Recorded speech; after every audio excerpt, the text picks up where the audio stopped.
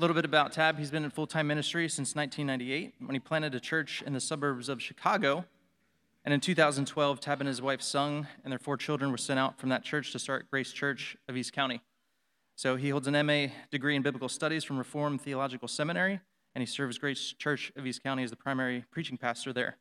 And so Tab has been a great friend of Pastor Brian for almost a decade now, and he's regularly been praying for us as we've gone through our struggles as a church these past years. So thank you so much for that, Tab. We're excited to have you, and we know you'll be a blessing to us this morning. So please welcome Tab Trainer.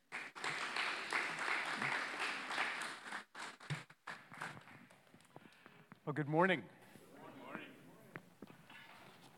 Yeah, please, I don't know how you handle this part, so I assume you can be seated. I don't know if you stay standing for a while or not. You stand for God's word, is that what you do? Okay, all right. Well, let me say one quick thing before we do that. I just love your pastor, Brian. And it's so good to be here with you. And I just appreciate how you have given the Hendry family this mini sabbatical to be refreshed, to serve you all the more, as I know they are eager to do. If there's one word in my mind that describes my friend Brian, it's the word earnest. He's just an earnest man who earnestly loves God, earnestly loves his word, and earnestly loves you. And I know you know that, but I just wanted you to hear my heart for Brian and my gratefulness for this mini sabbatical. When Brian contacted me asking if I could come because you were giving them this break, I quickly accepted because I was so glad to be here and in some small way support him. So, with that, why don't you turn to Exodus chapter 14, and I guess stand again. In my home church, we are preaching our way through the book of Exodus. And this is the passage I'm going to preach next week. And so it's a bit of a lengthy passage. So if you don't want to remain standing, I guess that's all right too, huh? This is Exodus chapter 14, second book of the Bible, your Bible app, if you're looking for it, Exodus 14. I'm going to pick it up halfway through the chapter, but follow along with me. This is God's word. Beginning in verse 15. The Lord said to Moses, "Why do you cry to me? Tell the people of Israel to go forward. Lift up your staff, stretch out your hand over the sea and divide it, that the people of Israel may go through the sea on dry ground. And I will harden the hearts of the Egyptians so that they shall go in after them. And I will get glory over Pharaoh and all his host, his chariots and his horsemen. And the Egyptians shall know that I am the Lord, when I have gotten glory over Pharaoh, his chariots, and his horsemen." Then the angel of God, who was going before the host of Israel, moved and went behind them. And the pillar of cloud moved from before them and stood behind them, coming between the host of Egypt and the host of Israel. And there was the cloud and the darkness, and it lit up the night without one coming near the other all night. Then Moses stretched out his hand over the sea, and the Lord drove the sea back by a strong east wind all night, and made the sea dry land, and the waters were divided. And the people of Israel went into the midst of the sea on dry ground, the waters being a wall to them on their right hand and on their left. The Egyptians pursued and went in after them in the midst of the sea, all Pharaoh's horses, his chariots, and his horsemen. And in the morning watch, the Lord, in the pillar of fire and of the cloud, looked down on the Egyptian forces and threw the Egyptian forces into a panic, clogging their chariot wheels so that they drove heavily. And the Egyptians said, "Let us flee before Israel, for the Lord fights for them against the Egyptians." Then the Lord said to Moses, "Stretch out your hand over the sea, that the water may come back upon the Egyptians, upon their chariots, and upon their horsemen." So Moses stretched out his hand over the sea, and the sea returned to its normal course when the morning appeared. And as the Egyptians fled into it, the Lord threw the Egyptians into the midst of the sea. The waters returned and covered the chariots and the horsemen of all the host of Pharaoh that followed them into the sea. Not one of them remained. But the people of Israel walked on dry ground through the sea, the waters being a wall to them on their right hand and on their left. Thus, the Lord saved Israel that day from the hand of the Egyptians, and Israel saw the Egyptian dead on the seashore. Israel saw the great power that the Lord used against the Egyptians. So the people feared the Lord and believed in the Lord and in his servant Moses. May God bless his word to our hearts and minds today. Thank you for standing. You may be seated. Phil Ryken has written that to study Exodus is to learn the theology of salvation. To study this book is to learn the theology of salvation. And that's certainly what this passage supplies. So imagine the scene. You and your people, you have been enslaved for centuries in Egypt. At one point, they sought to drown all of the babies, the male children of the Israelites, and the cruel oppression only got worse when Moses showed up as God's announced deliverer. But recently, God brought 9 devastating plagues, laying waste to the land of Egypt, until one last plague, when his judgment fell on all the firstborn of Egypt. But God passed over your firstborn. Why? Because you had the blood of a lamb dripping down the doorframe of your house. With that final plague, Pharaoh and the Egyptians said, "Get out, leave, take our gold and silver with you." And so you plundered the Egyptians, and you thought you were home free on the Promised Land Express. But now God had you turn back and camp next to the sea with no way forward. And you hear a rumbling in the distance, and you see dust rising on the horizon. It is Pharaoh and his army and 600 chariots, the tanks of the ancient world.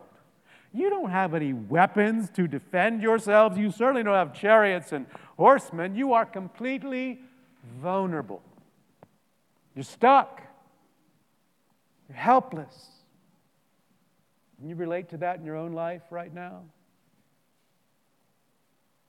You're helpless, you're vulnerable, and so the text says you are fearing greatly. Of course you are. But Moses said, verse 13, "Fear not. Stand firm and see the salvation of the Lord." That's what we want to do here. See the salvation of the Lord. A theology of salvation from this passage that has three parts. First part I would call salvation for glory. Here's the first part of this theology of salvation. Salvation for glory, God's glory. Look at verse 15 again, please. The Lord said to Moses, "Why? Why do you cry to me? Tell the people of Israel to go forward." The rebuke is given to Moses, but it is certainly intended for the people. And God says, "Stop crying out to me. Stop praying to me. It's time to move forward." So to Moses, he says, verse 16, "Lift up your staff, stretch out your hand over the sea, divide it that the people of Israel may go through the sea on dry ground." And notice verse 17, "I will harden the hearts of the Egyptians, so they shall go in after them." So Moses, lift up your staff, stretch it out to show what's about to happen is no accident, no natural disaster, no freak of nature. God is doing this. And he's doing a frightening thing, isn't he? Hardening the Egyptians' hearts. Friends, it's a frightening thing for God to give us over to what we want.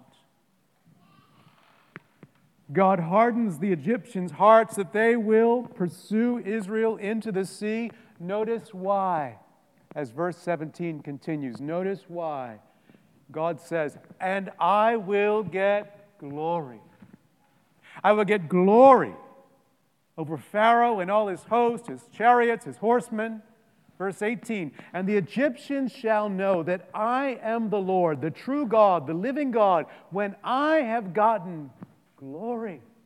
Glory over Pharaoh, his chariots, and his horsemen." Now, this was originally written in Hebrew, and Hebrew doesn't have exclamation marks. It shows emphasis by repetition. So in verses 17 and 18, God says, "I will get glory." Same thing in verse 4. God says, "I will get glory, glory over Pharaoh and all his hosts." So friends, catch this. At this crucial moment of salvation in the Old Testament, God is showing us explicitly why he's doing what he's doing. His motive? His own glory. The repeated word, glory. I will get glory. He will show the weightiness of his worth. That's what this word glory means. Weight. The heaviness of his surpassing greatness and majesty as the one true God. But I wonder if Moses wasn't maybe a little bit confused about this motivation. I would be thinking, well, being rescued is all about our benefit. It's all about my benefit, our benefit, but God's fundamental motivation is not ultimately us-centered here. It's Him-centered.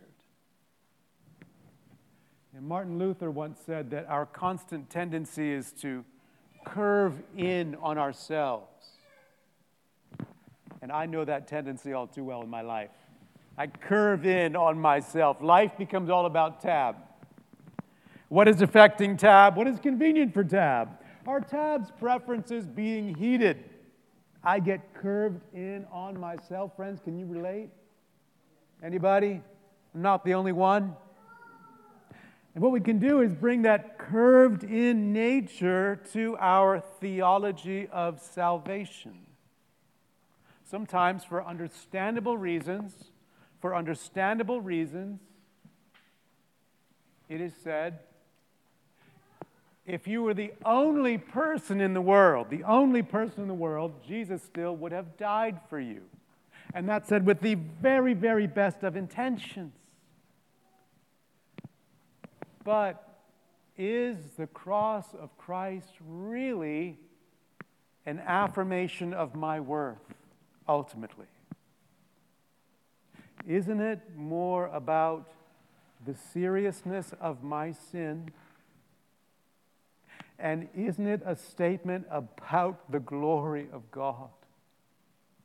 The glory of His absolute holiness and His utter justice, and yes, His amazing love and mercy and grace. I mean, just survey the book of Romans later. Like Romans 9, where it says God makes known, quote, the riches of His glory for vessels of mercy. Or Romans 11, after 11 chapters of extolling this great salvation in Jesus, we have this doxology: from Him, through Him, to Him are all things, to Him be glory forever. Or Romans 15, God sent His Son into the world that the Gentiles might glorify God for His mercy. I'm not saying that God doesn't love you. I'm saying He loves you and sent His Son for you, ultimately for His glory. So first, let this theology of salvation begin to turn us a little bit away from ourselves, from our curved-in nature, to see and magnify this morning God in His glory. So God saves for His glory, but how? How does He save for His glory here? Well, that's the second piece of this theology of salvation. Secondly, I would call it salvation through judgment. First, salvation for glory, but second, salvation through judgment. This is how God saves. Salvation through judgment. Now look at verse 19. The cloud and pillar of fire, which had been guiding the people forward, now moves behind them. That would be interesting, wouldn't it? This massive cloud leading you forward now is on the move. Now it goes behind you. You're wondering, are we done for? Is God abandoning us? No. God now protecting His people from the approaching Egyptian army. In fact, the cloud is here identified in verse 19 as the angel of God. God later on looks down out of this pillar and cloud, showing His personal involvement and care, like He cares for you. Then verse 21, then Moses stretched out his hand over the sea, and the Lord God Himself drove the sea back by a strong east wind all night and made the sea dry land, and the waters were divided. The one who rules over creation sends a strong wind because He uses means very often. So this wind blows. It blows all night. And friends, this would appear to be no light breeze. This is a serious wind. This is a water-moving, sea-parting kind of wind. This is a howling wind blowing all night until a pathway through the sea now appears, and there is a wall of water on your right and a wall of water on your left. Wasn't that wild?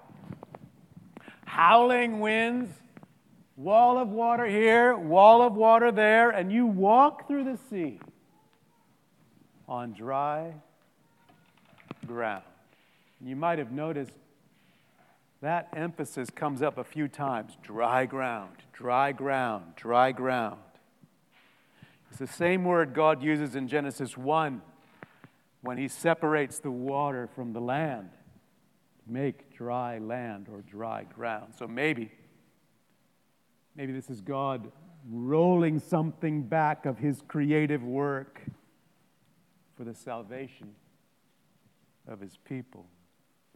Then, when God allows it, at the right time, the Egyptians fall into the sea, or follow rather, into the sea, and the divine warrior begins to fight for his people. He throws the Egyptians into a panic.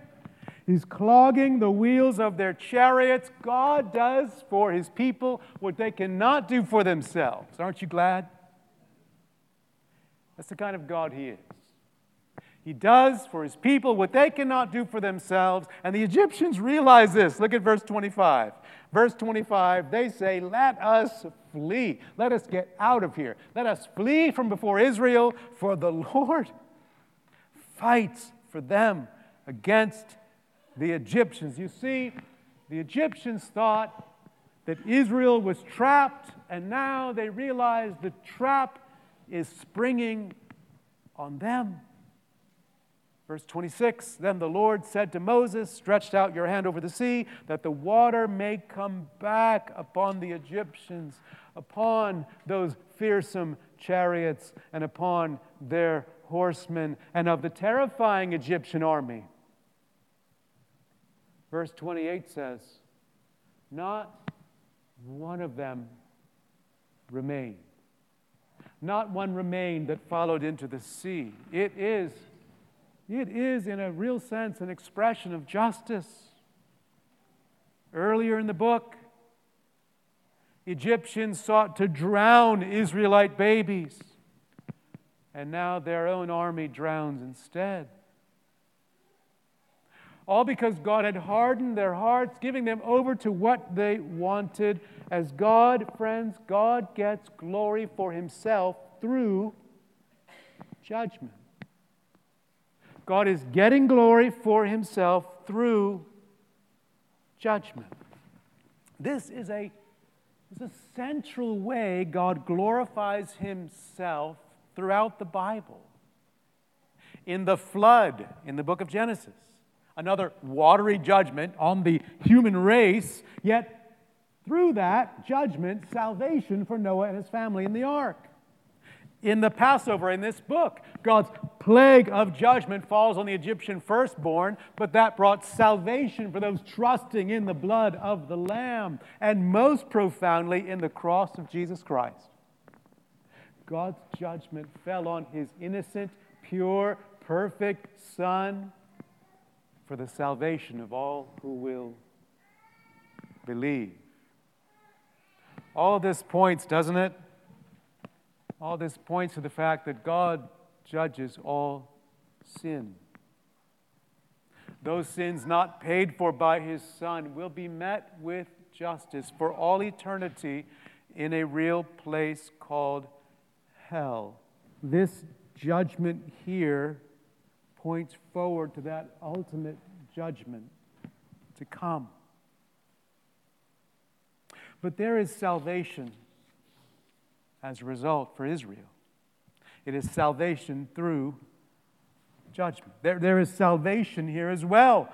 The Israelites see those Egyptians pursuing them, now littering the seashore. Their enemies drowned. What would this mean to them? What would it mean if you were an Israelite seeing that now? That fearsome army destroyed. What would that mean for you? Wouldn't it mean your salvation is certain? Your deliverance confirmed. That's why Alec Mottier likens this scene to the resurrection of Jesus. If the Passover lamb points us to the cross of Christ, he says this parting of the sea is kind of like the resurrection of Christ. It's where we see and get our assurance and our confirmation, our deliverance from sin and death is real, confirmed. In fact, it's interesting. The Apostle Paul likens this scene to a baptism in 1 Corinthians 10. He says, our fathers, 1 Corinthians 10, were all under the cloud and all passed through the sea and all were baptized into Moses in the cloud and the sea. That means, dear Christian, that means if you are trusting Christ, you've had your own kind of Exodus experience. You know that? If you're trusting Jesus this morning, you've had your own kind of Exodus experience. You've been baptized not into Moses, but into Jesus. You've had an exodus of an even more profound deliverance from sin and death to be joined to Jesus and walk in newness of life. So are you catching this theology of salvation? Judgment is real. Friends, God is holy. He's just. But His judgment was poured out on His Son in our place for all who believe, because He is gracious and merciful and loving. God saves for His glory through judgment, like here. So how should we respond? How should you and I respond to that? You might be sitting here saying, so what? Or maybe, I hope this guy doesn't come back. So what? How should we respond to this? God saves for His glory. Through this fearful, awesome act of judgment, how should we respond? Well, that's the third piece here. Third, we see salvation unto what I would call reverent faith. Salvation unto reverent faith, trust. Look at verse 30 with me, please. Verse 30. Thus the Lord saved Israel that day from the hand of the Egyptians. And Israel saw the Egyptians dead on the seashore. They saw the great power that the Lord used against the Egyptians. Notice, here's the response. So the people feared the Lord, and they believed in the Lord and in His servant Moses. They see the Egyptian dead. Salvation confirmed. They behold God's great power to rescue them. And their response is twofold: fearing God, holding Him in awe and reverence and wonder, and believing God. Fearing and faith, they go together. What I would call reverent faith. They've gone from fearing greatly in verse 10, fearing greatly, to a very different kind of fear. A faith with awe and reverence and wonder.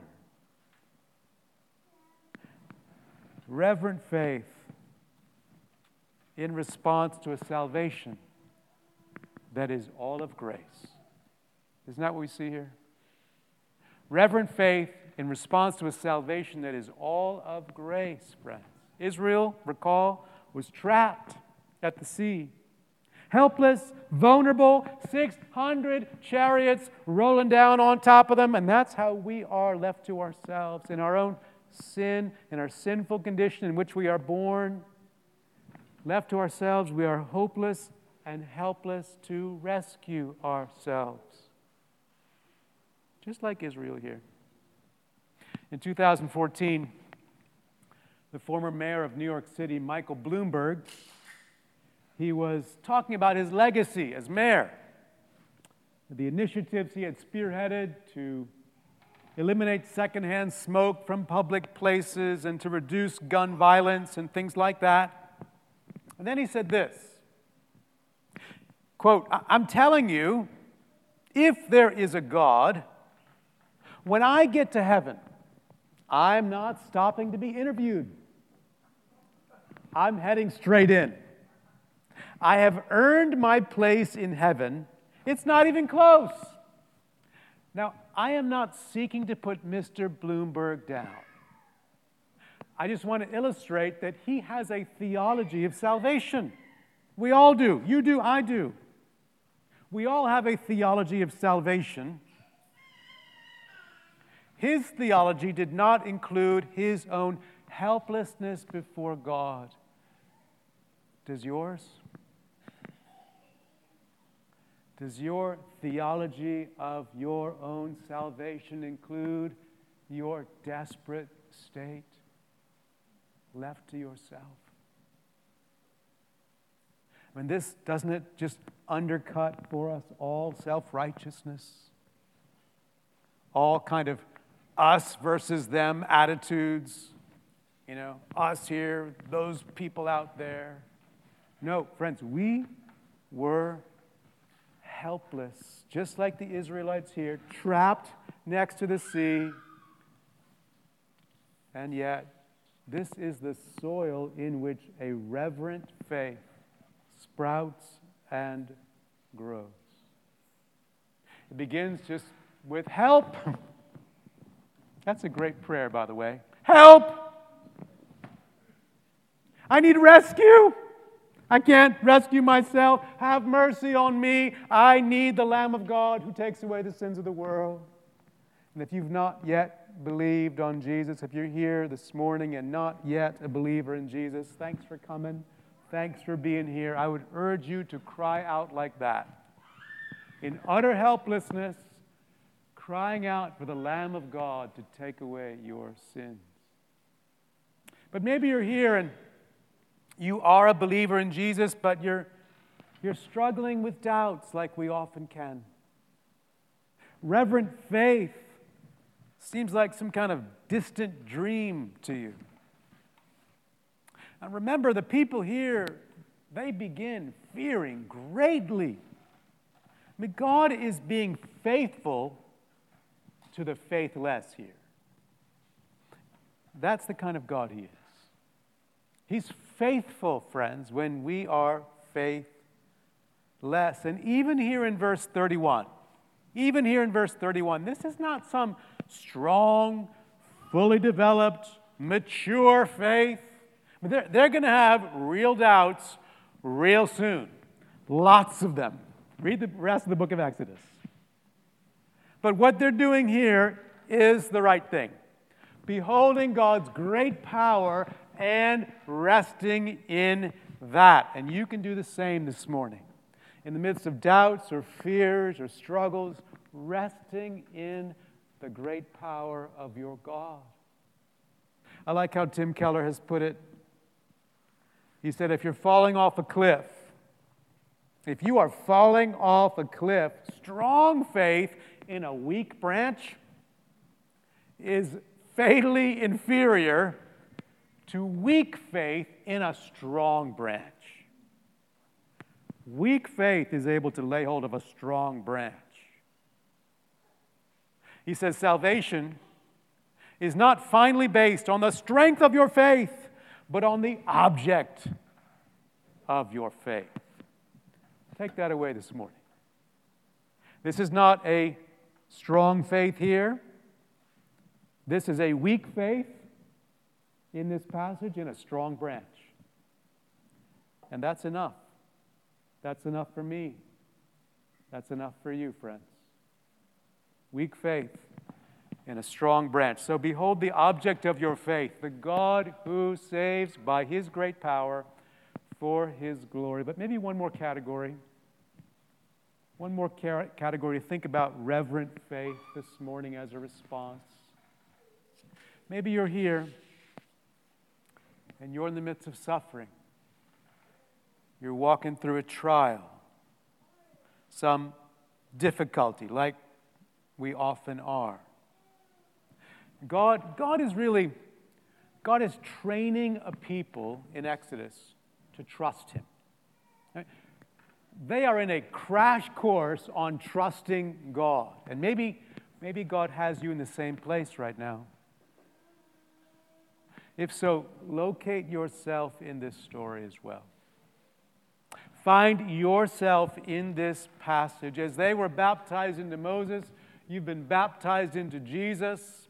That means He has already delivered you in the most profound way possible from sin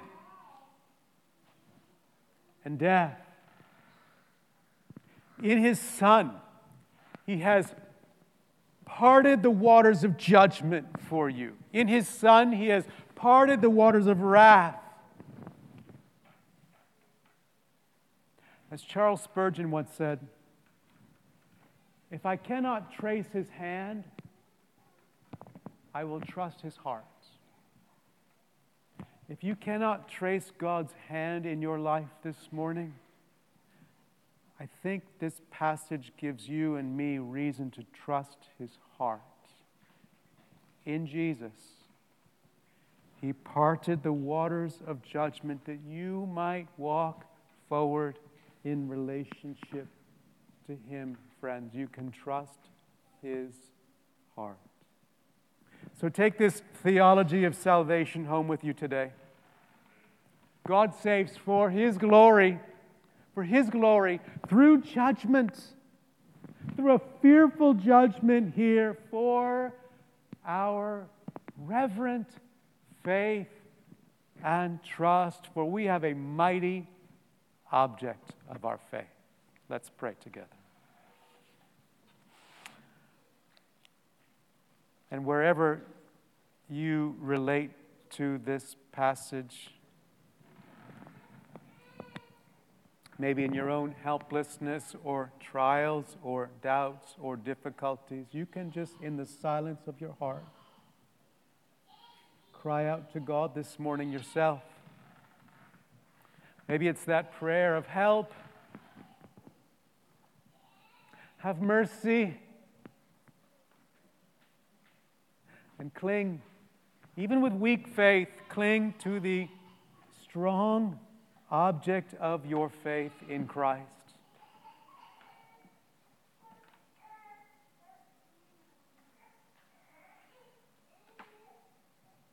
Oh, Father, Son, and Holy Spirit, we thank you. Thank you for this picture,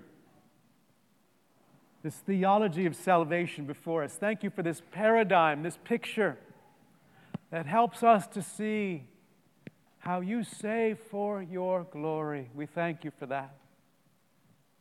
How you save through the judgment we deserve falling on your Son. Help us now to respond with a reverent faith, a holy awe and wonder, we pray. And we thank you in Jesus' name. Amen.